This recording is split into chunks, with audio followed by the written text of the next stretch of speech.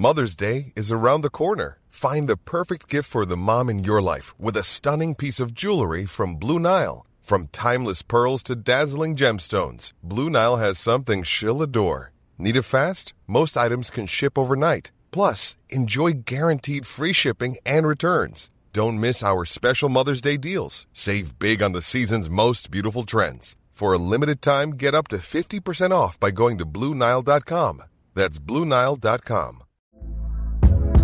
Hey there, it's Michelle Norris. I'm host of a podcast called Your Mama's Kitchen. When I travel, I'm usually looking for a way to find a taste of home when I'm not at home. And one of the things I love to do when I am at home is entertain. And Airbnb allows me to do that. When I was in California recently, I rented a house that had a great kitchen. And when we were sitting around the table, we were all thinking, we're in someone else's house. Someone could be in all of our homes as well.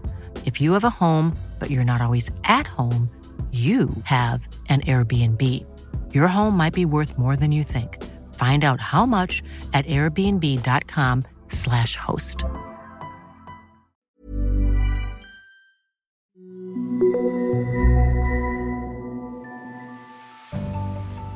Hi, I'm Alexis the midwife. And I'm Becky the doula.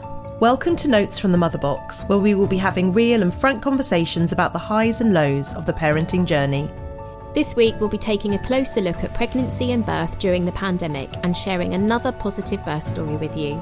If you enjoy this episode, don't forget to subscribe wherever you listen to your podcast and follow us over on Instagram. We are delighted that we have a fantastic partnership this season with Sophie La Giraffe, especially because this year is Sophie's 60th birthday. And we have some exciting things lined up in Sophie's honour across this season, including a special birthday celebration episode. Now, Becky, I've read that how Sophie is made is a closely guarded secret. Yeah, it's all very mysterious, isn't it? The company in France who makes Sophie has kept it so close to their chest for 60 years now. But I do know that she is produced traditionally and they don't use any high-tech machines. If you want to see the full range of Sophie La Giraffe products, head over to sophielagiraffe.co.uk. So pop the kettle on, pour yourself a cuppa, get comfy and enjoy this week's episode of Notes from the Mother Box. This week we are so grateful to have Charlie come and join us and talk to us about her pregnancy, induction birth and life with a newborn during the pandemic. Charlie is a TV makeup artist, mum to a gorgeous little girl and little sister to Lex. Woo! VIP! The VIP's in the house. My only sib has joined us for the show. Hello, ladies. Hello, thanks for coming on, Charlie. Oh, no worries. It's an absolute pleasure. Let's start, Charlie, by talking about, so you were pregnant all through the pandemic. What preparation were you able to do for birth? Because we know that there were so many restrictions with all classes and, you know, all the things that you would usually do to get ready. Yeah, I mean, it was bonkers. So just as we came into the pandemic, really, I just hit 12 weeks. So it really was the duration of the pregnancy. And I actually had friends of mine that were also giving birth around that time as well. So it was, it was a pretty mad time. But preparation-wise, I'm lucky that I know you two, really. I mean, this is going to be a big sell on you two, because obviously, Lex, you run Bump and Baby as an instructor for them. And, you know, you obviously do hypnobirthing as well. So we did both of those things, which was great, really, because I think it's only when you do those courses and you realise how little you actually know. And I think... I started reading some of the books that people tell you to, you know, that you should read and things. And actually, they can be really helpful to some people. But for me, it really brought on a bit of anxiety and panic when I was kind of reading. They can be a bit overwhelming, can't they? I think sometimes they're the kind of bigger manually books. I think sometimes they've got so much information that almost, like for me, I just kept putting them on the shelf and not reading them because they made me feel a bit overwhelmed. Yeah, it's exactly that. And I think they've got some really, you know, important information, and for some people that's going to really resonate with them. But for me, I'd pick one up and I'd start to read a chapter, even though it was really positive, I would find my heart beating a bit quicker. And as I was reading other people's testimonials, maybe I wasn't quite ready to hear it. I think there's a time that there is a certain point where you are ready, and for me at that point I wasn't. So it was really good to actually go on a course and meet some different people. And I wasn't going to do the Bump and Baby. I think I'd said to Lex, I'm not sure about doing this whole, whether you're doing NCT or Bump and Baby or whatever it is online, I'm not sure about doing it on Zoom. I don't know how it's going to transfer onto that, and the whole point is to kind of meet some people going through similar things. But actually it's been really great to meet those couples, even though we obviously haven't like properly all met in the flesh, but actually just we all started a WhatsApp group and everyone was talking, and actually it just showed that, you know, everyone just wanted to come together at that time. Everyone was in the same boat. All the couples were feeling the same thing, and actually ongoing, there's still a WhatsApp group, and happening. And obviously, Becky, I came to see you for some amazing prenatal massages as well. Yay. That massively helped, and postnatally, which has been incredible, because pregnancy is just so physical on the body, isn't it? From your hips and glutes and your rib cage moving and everything like that. So that was amazing, not actually just for my body, but for my mind as well, just to relax me into it. And if I was ever having a moment where I just needed a bit of a release and a calm, that was definitely it. And I think that we spoke so much through our sessions, didn't we? I think I was that annoying person that spoke the whole duration, hour and a half of the massage, just like, oh, what about I'm this? like that. But I think actually a lot of my pre and postnatal clients say that it isn't just a massage, and actually it isn't. You know, the fact is that, you know, Lex and I have worked with women for so long that we obviously have so much experience that it's nice to actually talk through, and, you know, while we're massaging we can kind of talk through stuff, and actually I think that helps you to relax as well, because you're sort of coming, you know, you're getting all your ideas and you're having thoughts about what you want to do, and I think that's just as important part of the treatment actually. For me, I felt like it was invaluable. I mean, I love having massages. I know some people, you know, for them, it's not for them. But for me, I absolutely love it. And it really, I mean, it massively helped through my pregnancy process. And I couldn't rate it enough as being a real physical thing. And at that time, obviously, I mean, there is a certain touch element to it of comfort, you know. And I think also, if we actually think about it, during the pandemic, you couldn't, you know, you couldn't have that side. And I think there was a real nurturing side to it that felt real sense of comfort. And I know, Becky, you said that you know, you've had ladies also have, you know, a release of emotion and crying and all kinds of things happen in that space. So I mean, for me that was massively important for my own mental health and just physical relaxation, I guess. Well, I think the workshops, like the antenatal classes and the massage and anything that you do, just gives you some sort of scheduled space to process, doesn't it? Because otherwise life is so busy, we could reach our due date without having done anything to get ourselves ready. And I think it's important to have that stuff in place, that's like a dedicated time to focus on, you know, how are you feeling, what's going on, you know, are you feeling ready, what kind of birth you're sort of planning for, even though we know we can't plan it really. It's kind of but, you know, just getting ready basically. And I think it's been amazing how with the antenatal classes, how Zoom has worked actually, because when it all first started and Lecky said she was having to go online, I was thinking the same, like, how are you going to do that? But it's been amazing, hasn't it, Lex? It managed to move over really quickly, and I have to say, and Becky will vouch for me on this one, we are both complete technophobes. We are useless on computers, and I'm not ashamed to say that. So I was wondering how I was going to get Zoom up and running and be able to use it and make the classes interesting and fun and get people to be able to build rapport with each other and relationships. But very, very luckily, it turned out that our Bump and Baby Club classes translated quite well online, and we were able to still use a lot of the elements, and we used the breakout rooms, and we had, you know, able to get the couples to go into smaller groups and get to know each other a little bit, and I set them a task or an activity, but really I wanted them to have a chinwag and a bit of a goss with each other and get to know each other a bit, with the hopes that at some point when the restrictions were lifted, they'd be able to get together, go out for a walk, have a coffee together, things like that. And obviously this year's just, since March 2020, it's been such a roller coaster, and there've been periods, little windows of opportunity where you are allowed, so to speak, to meet up with more people. I know, Charlie, there was one point where you were able to go out with like 6 of the group in one, last summer I think it was, like together and go and get a coffee, and then restrictions came back in again and you weren't allowed to do that anymore. So there've been these little windows. But I also think taking antenatal classes when you're having a baby can be so invaluable, because even if you have friends who've also got little ones, and they might be a 6-month-old, a 1-year-old, an 18-month-old, there is nothing like going through an experience in real time with parents who are, at the same point that you're at. They've got a baby that's within a couple of months of the age of your baby. They are awake at 4 o'clock in the morning and 2 o'clock and 11 o'clock at night. And they are going through the highs and the lows in motion with you, and so they understand it. Whereas I think if you're talking to a mum who's got a 1-year-old, they've already moved on to the next level and they're thinking about all the highs and lows of that period of time.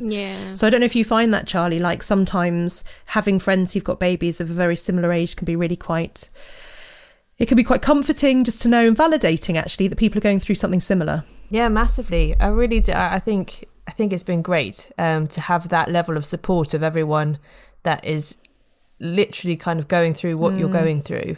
And there is, it's obviously like the build up to it with pregnancy is massive, but then the fourth trimester and the postnatal stage is also so huge and so often not spoken about, that you find yourself, you are going to these groups and you're questioning things, and whether it be baby rashes that can be just as the little bodies are adapting to the air and fabric around them, to anything, to sleepless nights, to physically what the women are kind of in their recovery and how everyone's doing. I think it is massively important.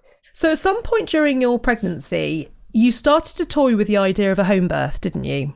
And you were wondering whether that might be something for you. Now, interestingly, down in Brighton and Hove, we have incredibly high home birth rates. We do have, I think about it, Becky, it's like 1 to 2 in 10, isn't it? It's compared to I think the rest of the country is about 1 in 100, something along those lines. I think we've got really high rates. Ours is really, really high. And also what we do really well here is it's quite a sort of fluid option. So you can say, I'd like to start at home and then see how I go. So it kind of makes people who are a little bit on the fence, gives them the option to kind of start at home, and then if they want to transfer in, they can. But often if things are going well at home, you don't want to. So whereas in some of the trusts I work with in London, you had to choose one or the other. You couldn't sort of keep it open like that. What was your thinking around that, Charlie? What was going through your mind at the time? I really didn't know for a really long time what I fancied doing, where I wanted to give birth. The whole subject matter I kind of put to the back of my brain for quite a while. And I think initially I had just thought, I'm going into hospital, that's what I'm going to do. And then listening to various people's stories, and then obviously with the pandemic, and things were changing in hospitals all the time. And so when I had spoken to midwives and to both of you and to friends of mine, it seemed like there were a lot more, it was basically you can either limit yourself to the hospital, or you can put yourself down for a home birth, and if you end up transferring into hospital, that's okay too. So I think that had guided me really to the process. And I wasn't 100% sure. And then when obviously they'd started making it so, I think also not having Pete there with me initially had also frightened me a bit, if I'm honest. I think I'd heard of friends of mine going in and having to leave their partners at the door, so to speak, for the first part of their labour, or if they were being induced.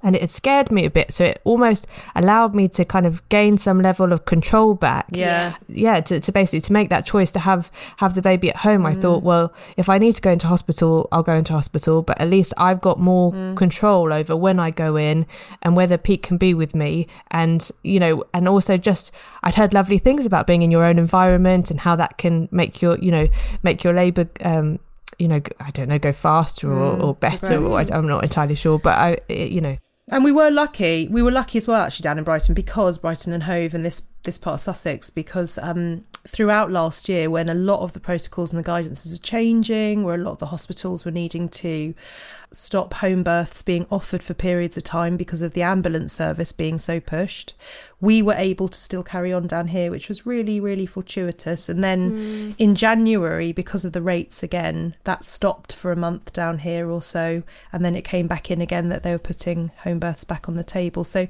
you're right, Charlie, it's been the strangest old year, because I remember talking to groups last year that I was teaching. And normally the Royal College of Obstetricians and Gynecologists change their protocols and their guidances, sometimes every few years even. Like it's not It's not always super regular. And they were changing their guidance and protocols 2 or 3 times in a week at one period. Yeah. So it was like times that we've never experienced before.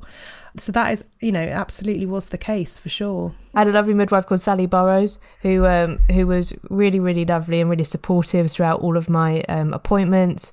And she really expressed that it was a lovely home birth team down here, kind of what you were saying, Becky, and just given me the confidence really to go that route, and also to be confident if I needed to change my mind. Yeah, absolutely. Absolutely. We have a lot of choice in Brighton, don't we? I mean, I know obviously restrictions have scuppered that slightly, but generally as birthing goes, I feel like we have some amazing choices here. And the home birth team are literally like doulas, and actually even the ward-based, most of them are trained in aromatherapy oils, loads of them do massage. And so, I just feel like we're so well looked after in Brighton. We are looked after. But what I will say is that there are many variables of birth.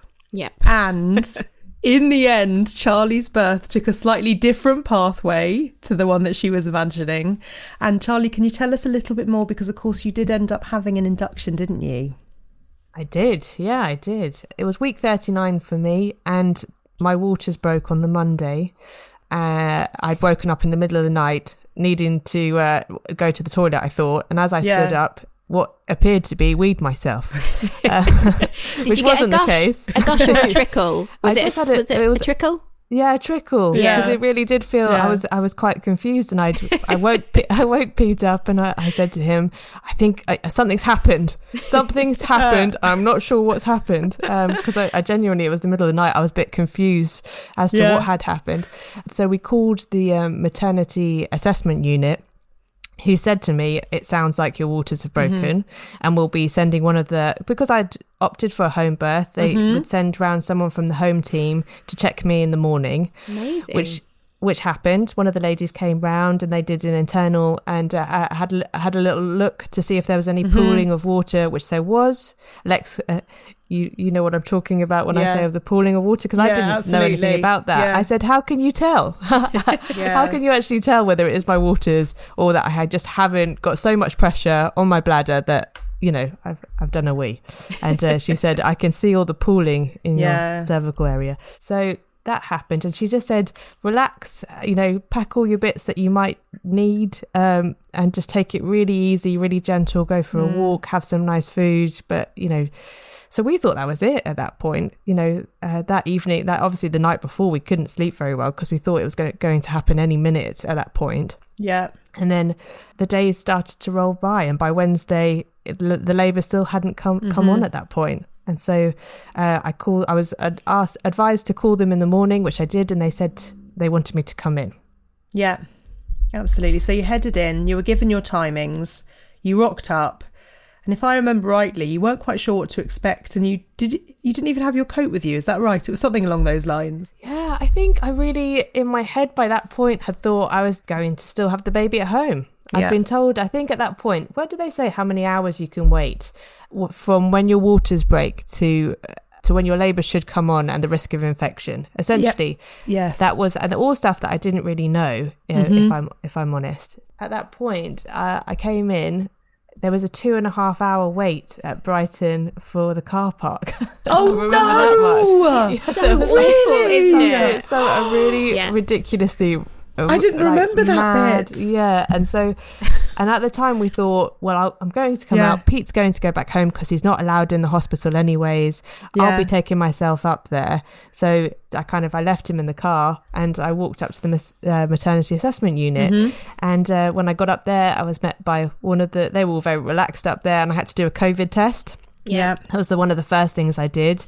I spoke to one of the midwives up there who basically said, we want you to kind of stay in and be checked, and we want to monitor you for a little bit. So I was taken to another part of the ward at that point to be connected up to like the heart machines, check all that baby's heartbeat was okay. And at that point, it started to become clear that I probably wasn't going home. Right, yeah. One of the ladies came round and said to me, it's been 36 hours now since your waters have broken, and it's not a case of if you could get an infection, but also when. So eventually you'll get an infection, and it's just about catching that and making sure that you're both safe. Yeah. And I think that was quite new to me, to be honest. All of this kind of felt a bit of a shock in a way, because I just wasn't, I guess you're never expecting how it probably does go, but I certainly wasn't expecting it to go that way. So at that point when they said, essentially you will get an infection, it's just a matter of time, that's when I thought, right, we're staying in and we're going to go through this process. So yeah, bit of a curveball, a bit of a change in direction from what you were expecting. And so you gave Pete a call, and what sort of a plan did they make with you in the hospital? What was the next steps? So next step was to start with the pessary. Yeah. And essentially, and they didn't really say after then. They just said, are you happy to start with the pessary, knowing what I then knew, what they'd explained to me. So it was all my choice. And I was happy to go forward with it. I did go forward. I had the pessary, and I think at that point you could have visiting hours. So Pete came back in the visiting hour, and they said to me that they were fine for me to go off and have go on a walk about, just to see if anything occurred, but nothing was happening. And I just remember the lady next to me who was having her fourth baby came by. It would have been hours later at that point, maybe 3 or 4 hours later, and she said, oh my goodness, you're handling this so well. And I was like, nothing's happening. It's not working. It's not poker face. Yeah, not just super hardcore. Did you go? At what point, Charlie, did you go for a walk around Brighton? I remember you saying you went out of the hospital and you went for a little walk locally. That's it. And we went to a pub, which is controversial, isn't it? Really, because we hadn't been to a pub the whole time. We hadn't gone the whole time, and basically we'd walked down towards Kemp Town, and eventually ended up there was nowhere open. Or there wasn't hardly anywhere open at that point, and we just said, should we just go to the pub and have a glass of water and an orange juice? We're probably like just the people that the pub owners wanted to see after our whole lot of lockdown, someone that's going to have a free water and an orange juice. But yeah, so we went in there and kind of just took a moment to kind of really absorb what was about to happen. I think it had taken that long to really see how it was all panning out and review it at that moment, because you still don't know at that time what's going to happen. So we walked back up to the hospital. Pete had to leave again, and at that point they said to me, one of the midwives came and spoke to me, and she said, we're going to have to put you on the drip. Essentially the hormone drip. The hormone drip. The pessary's not working, so we're going to go ahead with Synto. The hormone drip, and at which point this will probably take place, and they gave me the time, and they said that I was to call Pete and get him to come back in, and they would explain the whole process thoroughly to us when he'd come in.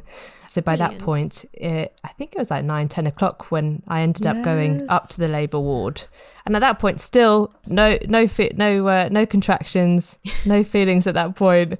So it really was going to be a case of, this is going to happen quite quickly.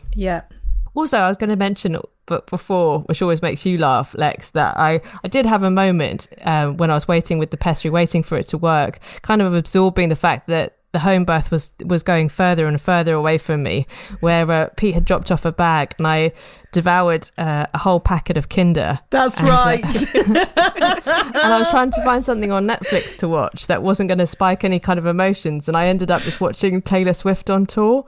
It was very bizarre, but it seemed to be those two things seemed to keep me calm in that moment in time. Well, actually, often what you do find is when you are in early labour, or if you're in the early part of your induction, because it can take a while, and I think people are often quite surprised if they go in to be induced that it can take quite a while, is just to kind of like have those normal moments amongst something that feels absolutely not like a normal life experience, a completely extraordinary experience, really. Hiring for your small business? If you're not looking for professionals on LinkedIn, you're looking in the wrong place. That's like looking for your car keys in a fish tank. LinkedIn helps you hire professionals you can't find anywhere else, even those who aren't actively searching for a new job but might be open to the perfect role. In a given month, over 70% of LinkedIn users don't even visit other leading job sites. So start looking in the right place. With LinkedIn, you can hire professionals like a professional. Post your free job on linkedin.com/people today.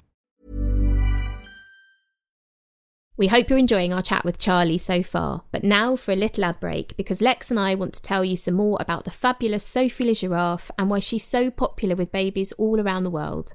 From the age of 3 months, Sophie is designed to stimulate each of your little one's senses, the next of which is touch. Touch is the first means a baby has to communicate with the outside world, and you'll notice that Sophie feels soft, like baby's parents' skin.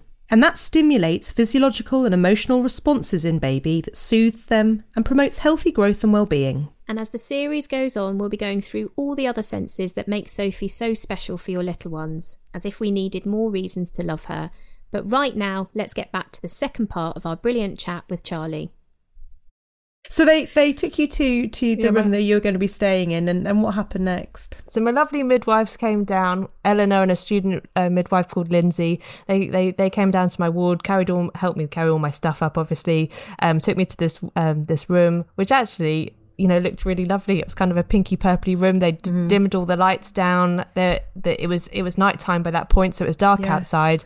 And in Brighton, you overlook the pier and the sea, and you generally get, I think, good views from up there. And I'd bought some, I don't know, £1 tea lights from Sainsbury's, I think it was, and popped them out. And I think someone previously before had left some tea lights too, so it was all lit up like Amazing. Monica and Chandler's engagement on Friends, you know.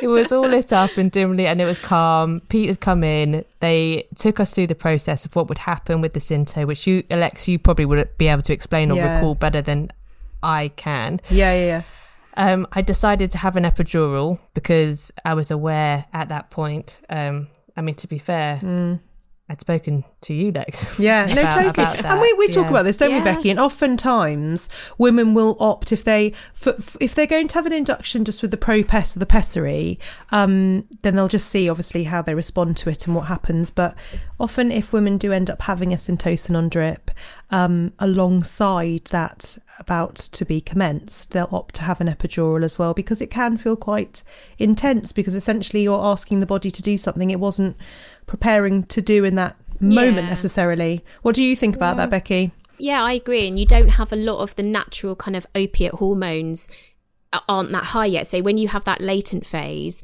you've got all those hormones are building, aren't they? And when you go in with Synto, they're not at the same level as they would be. So we do often say be gentle with yourself. And also, Charlie, I remember we were chatting and like you'd already been awake, for a couple of nights, haven't you, by that point, and kind of, not and you were going into another night. And this is what can often happen when people have Synto. Often it can happen after a couple of nights of maybe, naggy hormones. So we often say you have to look at the whole picture, and if you're tired, you're going to be knackered, aren't you? So you have to kind of I think it's about looking at all the bits. And if you're very tired, the adrenaline can obviously take over as well and stop the oxytocin doing what it needs to do. But obviously with the Syntocin it's slightly different, but for sure. Yeah, exactly. And also I thought that water would play a big part of my pain relief. I mean, at home I'd got a birth pool that I'd hired. If I was to go into hospital, I thought I'd still kind of try and opt if there was one available to go in the water. And so to have that taken away, all of a sudden things felt a little bit limited. And I hadn't been anti having the epidural really. It just wasn't necessarily a part. It was there in the background if I needed it. And so when we chatted it through, and you really just don't know at that point how quick it's going to come on, how you're going to respond to it, how you're going to feel about it. So, I did. I went with the epidural, which I had, and they hit, which was all fine. They hit a little nerve in my back. I remember that, and Pete almost passed out. Which.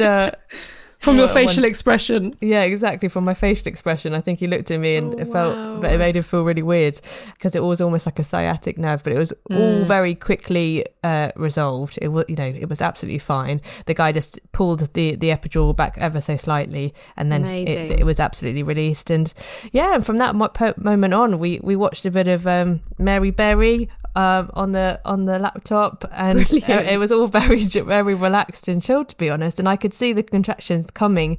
Obviously, I couldn't feel anything. I was still able. So I had a walking epidural, which means that you can go to the toilet, and you are attached to all your wires and cables and everything else that you're walking with, and they have to check every time you get up. They check your leg strength. Okay. So but you were totally mobile, weren't you? Which, when Lex told me, I was amazed, because when I had an epidural, when I had to transfer in from my home birth, and like you, Charlie, I was in the water at home and I loved it. But when I had to transfer in, I was about 8 centimetres, but I'd stopped dilating, I'd stopped contracting, so I had to have the Synto.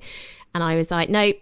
And now I'm in a mood. I want an epidural. I'm tired. I haven't got my water anymore. But mine was completely immobile. And actually, I didn't really like it very much because I could not feel my legs at all. So I would have loved, you could actually walk to the loo, couldn't you? Yes, so I could. I Incredible. could. I mean, they do check you, and you are numb in areas. So, like, I could, to be honest with you, I could feel it down below when I'd have a contraction. I could feel that pressure still in that area, not particularly in my stomach or my, or in my pelvic area, but where the baby was essentially. And so I could feel that pressure as it was coming. And I think it was about halfway through, because they would say, right, every 20 minutes you can top up. And about halfway through, I went to go to the toilet and they put pressure on my legs. And at that point, my thighs were starting to feel a bit numb. So at that point, it was like if I wanted to decrease it, I had to stop topping myself up in order to start. And at that they kind of, with the Synto, it's also, I mean, to a certain degree, they're laying out their pathway of where like timing should be, and obviously it is a response from your body, but at the same time they're kind of guiding you to a certain point of time, really. So I think at that point where I started to feel slightly numb, I laid off of it, and I think it was like 4 or 5 hours that I was essentially having contractions through the Synto, which I couldn't massively feel. I laid off on the epidural, and then they said to me, you have to wait 2 hours. Now I didn't realize that part. The waiting for 2 hours, because I had a lip on my cervix. Is it, Lex? Is that what they call it? So I was 9.5 centimetres dilated, and they wanted to really wait for the baby to drop down to give me a fighting chance to try and push her out.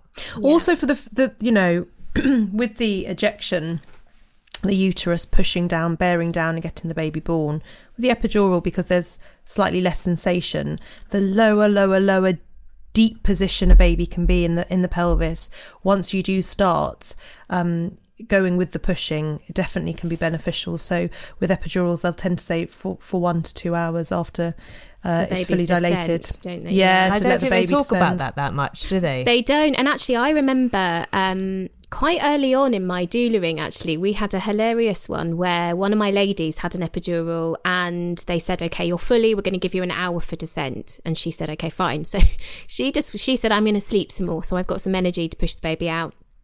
And the midwife was kind of checking, and baby was decelling a little bit, so they were a little bit concerned because she had been on Synto. And so she said, I'm going to call the doctor in just to have a little look. And we said, okay. And I think it had been 15 minutes since she'd been said fully, and they were going to give an hour for descent. And the doctor came in and just said, I'm just going to have a little look. And as he kind of sort of opened her legs, the head just popped out. I mean, it came out so fast. It was like a proper ejection reflex. And he was like, oh, well, that's why the baby was decelling. It was, trying to get out through closed legs, basically. Being squeezed. So it was a total shock. So sometimes they can still surprise us.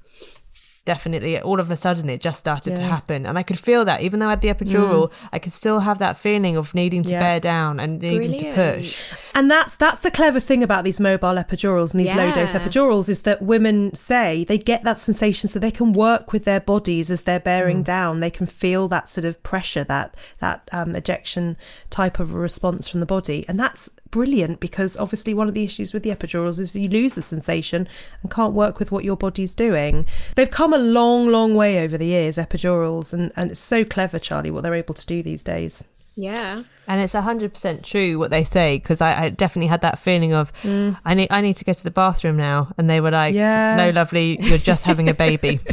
So you that's felt what that feels like. I was like, and so we kind of went through those motions. That I have to say, for me, because obviously I couldn't feel a lot to that point, the bearing back down bit for 2 hours and trying not to push, because they said to me, look, if you need to push, go with it, but ultimately we're trying to kind of give you more time for the baby to come down a little bit more before we crack on pushing.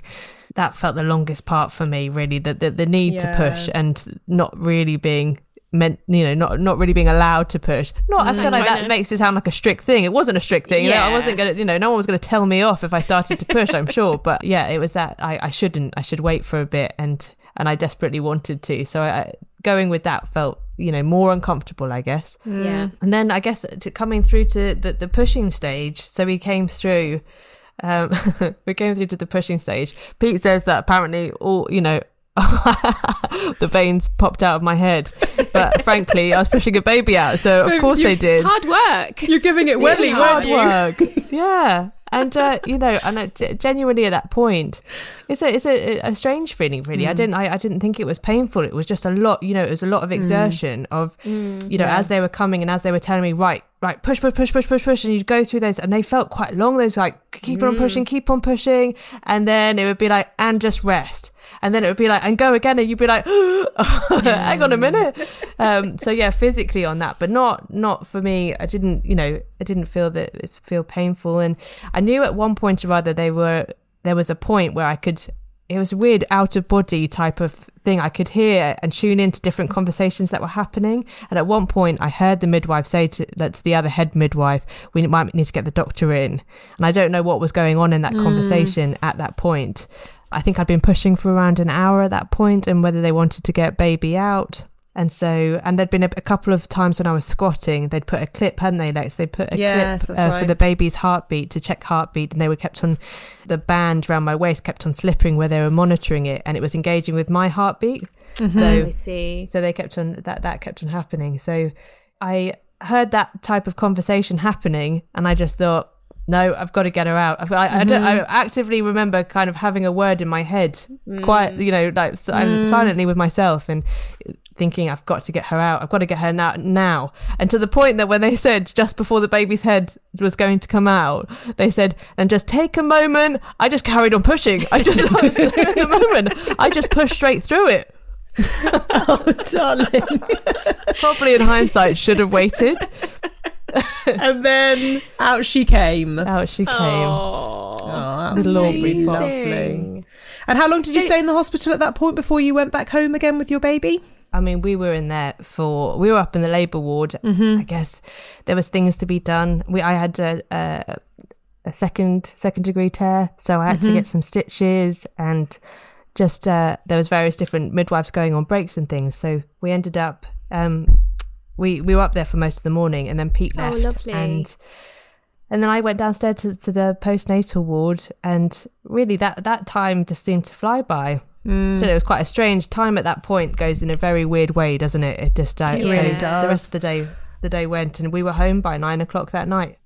Oh, lovely. Fantastic. So Charlie, we know it's not been easy for new parents, obviously, of late, because again, a lot of the classes are online or not happening at all.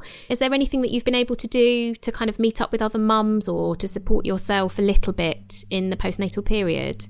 I think obviously Zoom's played a massive part with friends and families, and that's been massive. And we've done lockdown babies, which has been, park walk, which has been an amazing opportunity for new mums to come together. And although we can't be inside with one another and we have to keep our distance, it was an opportunity to get outside and get the babies to sleep and walk and chat with new mums. So that's been great. And obviously get your expert advice on everything, physically and mentally and all of those things. So that's been great. Just thinking, there's also a Facebook group called Beautiful New Beginnings, antenatal and practical parenting courses, and it's all done through Zoom, and it's free unless you want to pay £5 via PayPal, where it goes weekly, and you can get classes whenever you want to tap into them. But essentially it has classes on weaning, Pilates for new mums, also has baby classes like baby yoga, tummy time classes, which has been actually amazing. And for people out there that might be going through really difficult times in regards to work and jobs and everything. You know, it is a free service that's government funded. So that has been fantastic. A really positive.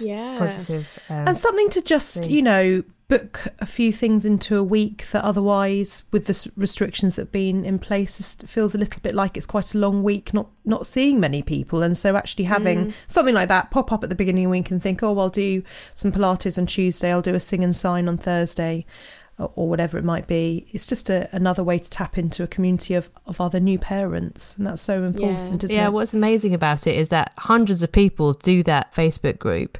So you don't really feel the pressure of being in a situation where you've all got to say your name and, you know, do whatever. You just kind of, if your baby's having a meltdown because it needs feeding or is tired or it's nap time or whatever, you can literally just log out or close your laptop down, and you don't actually have to say anything because no one's going to notice, really. Silver lining. Exactly. You can slip out and no one will know. Bye-bye. Exactly. The baby's lost the plot. So those have been absolutely amazing, and I think that friends that I've recommended it to have really enjoyed the classes, as have their babies. Especially the baby yoga gets the babies really laughing and giggling and smiling. So that's nice. Oh, very sweet. Charlie, finally, we always ask our guests the same question. If you were to add your best bit of advice and pop it on a mother box headed out to a brand new parent, what would it say? Recently, a friend of mine said, in the first year, just really, really try not to beat yourself up. And I think that really has resonated, especially during like the pandemic. I think it's like for parents in general, really, rather, you know, regardless if they're new parents or not. I think it's just that feeling of, I think we all do it. We're all our own worst critics when it comes to being the best that we can be. And when we feel like we're letting ourselves down, especially, you know, in these times that are incredibly emotional. It's tough. It's really tough. And so I think that kind of resonated with me, that I have to check in with myself and be kind to myself and know that I'm giving it all that I have, because obviously there are times of being a new mum where it's tough and it's 24 hours and it's a huge shock to the system. And I think there's some absolutely, you know, there's awesome, beautiful moments, and don't get caught up in the moments that are really tough and hard. And certainly don't beat yourself up. That's really lovely, darling. Advice. A very, very good advice. Thank you so much for coming on today, Charlie. It's been so lovely having you. Well, thanks you both, Charlie, for everything. Thanks once again to Charlie for sharing her story so honestly with us. If you enjoyed this episode and want to know more about the work that we do, look out for our books, The Little Book of Self-Care for New Mums and The Little Book of Self-Care for Mums to Be, where we will talk further about birth, parenthood, relationships and much more. We've really enjoyed this episode. We're sure that you all have your own stories of your bubbers and their love for our partner this season, Sophie Le Giraffe, and we would love for you to share them with us. Send us your photos and your stories to our Instagram at Notes from the Mother Box, and don't forget to tag at Sophie Le Giraffe UK on Facebook and Instagram to share your pics with her too. Join us again next week for more chats with another amazing guest. See you next time on Notes from the Mother Box.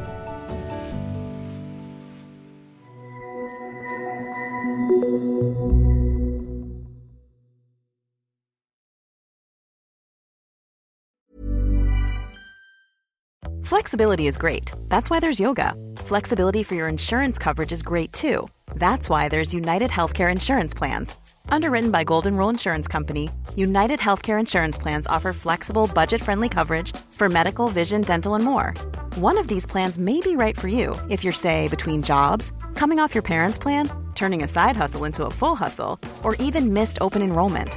Want more flexibility? Find out more about United Healthcare Insurance Plans at uh1.com. Hi, I'm Daniel, founder of Pretty Litter. Cats and cat owners deserve better than any old-fashioned litter. That's why I teamed up with scientists and veterinarians to create Pretty Litter. Its innovative crystal formula has superior odor control and weighs up to 80% less than clay litter. Pretty Litter even monitors health by changing colors to help detect early signs of potential illness. It's the world's smartest kitty litter. Go to prettylitter.com and use code ACAST for 20% off your first order and a free cat toy. Terms and conditions apply. See site for details.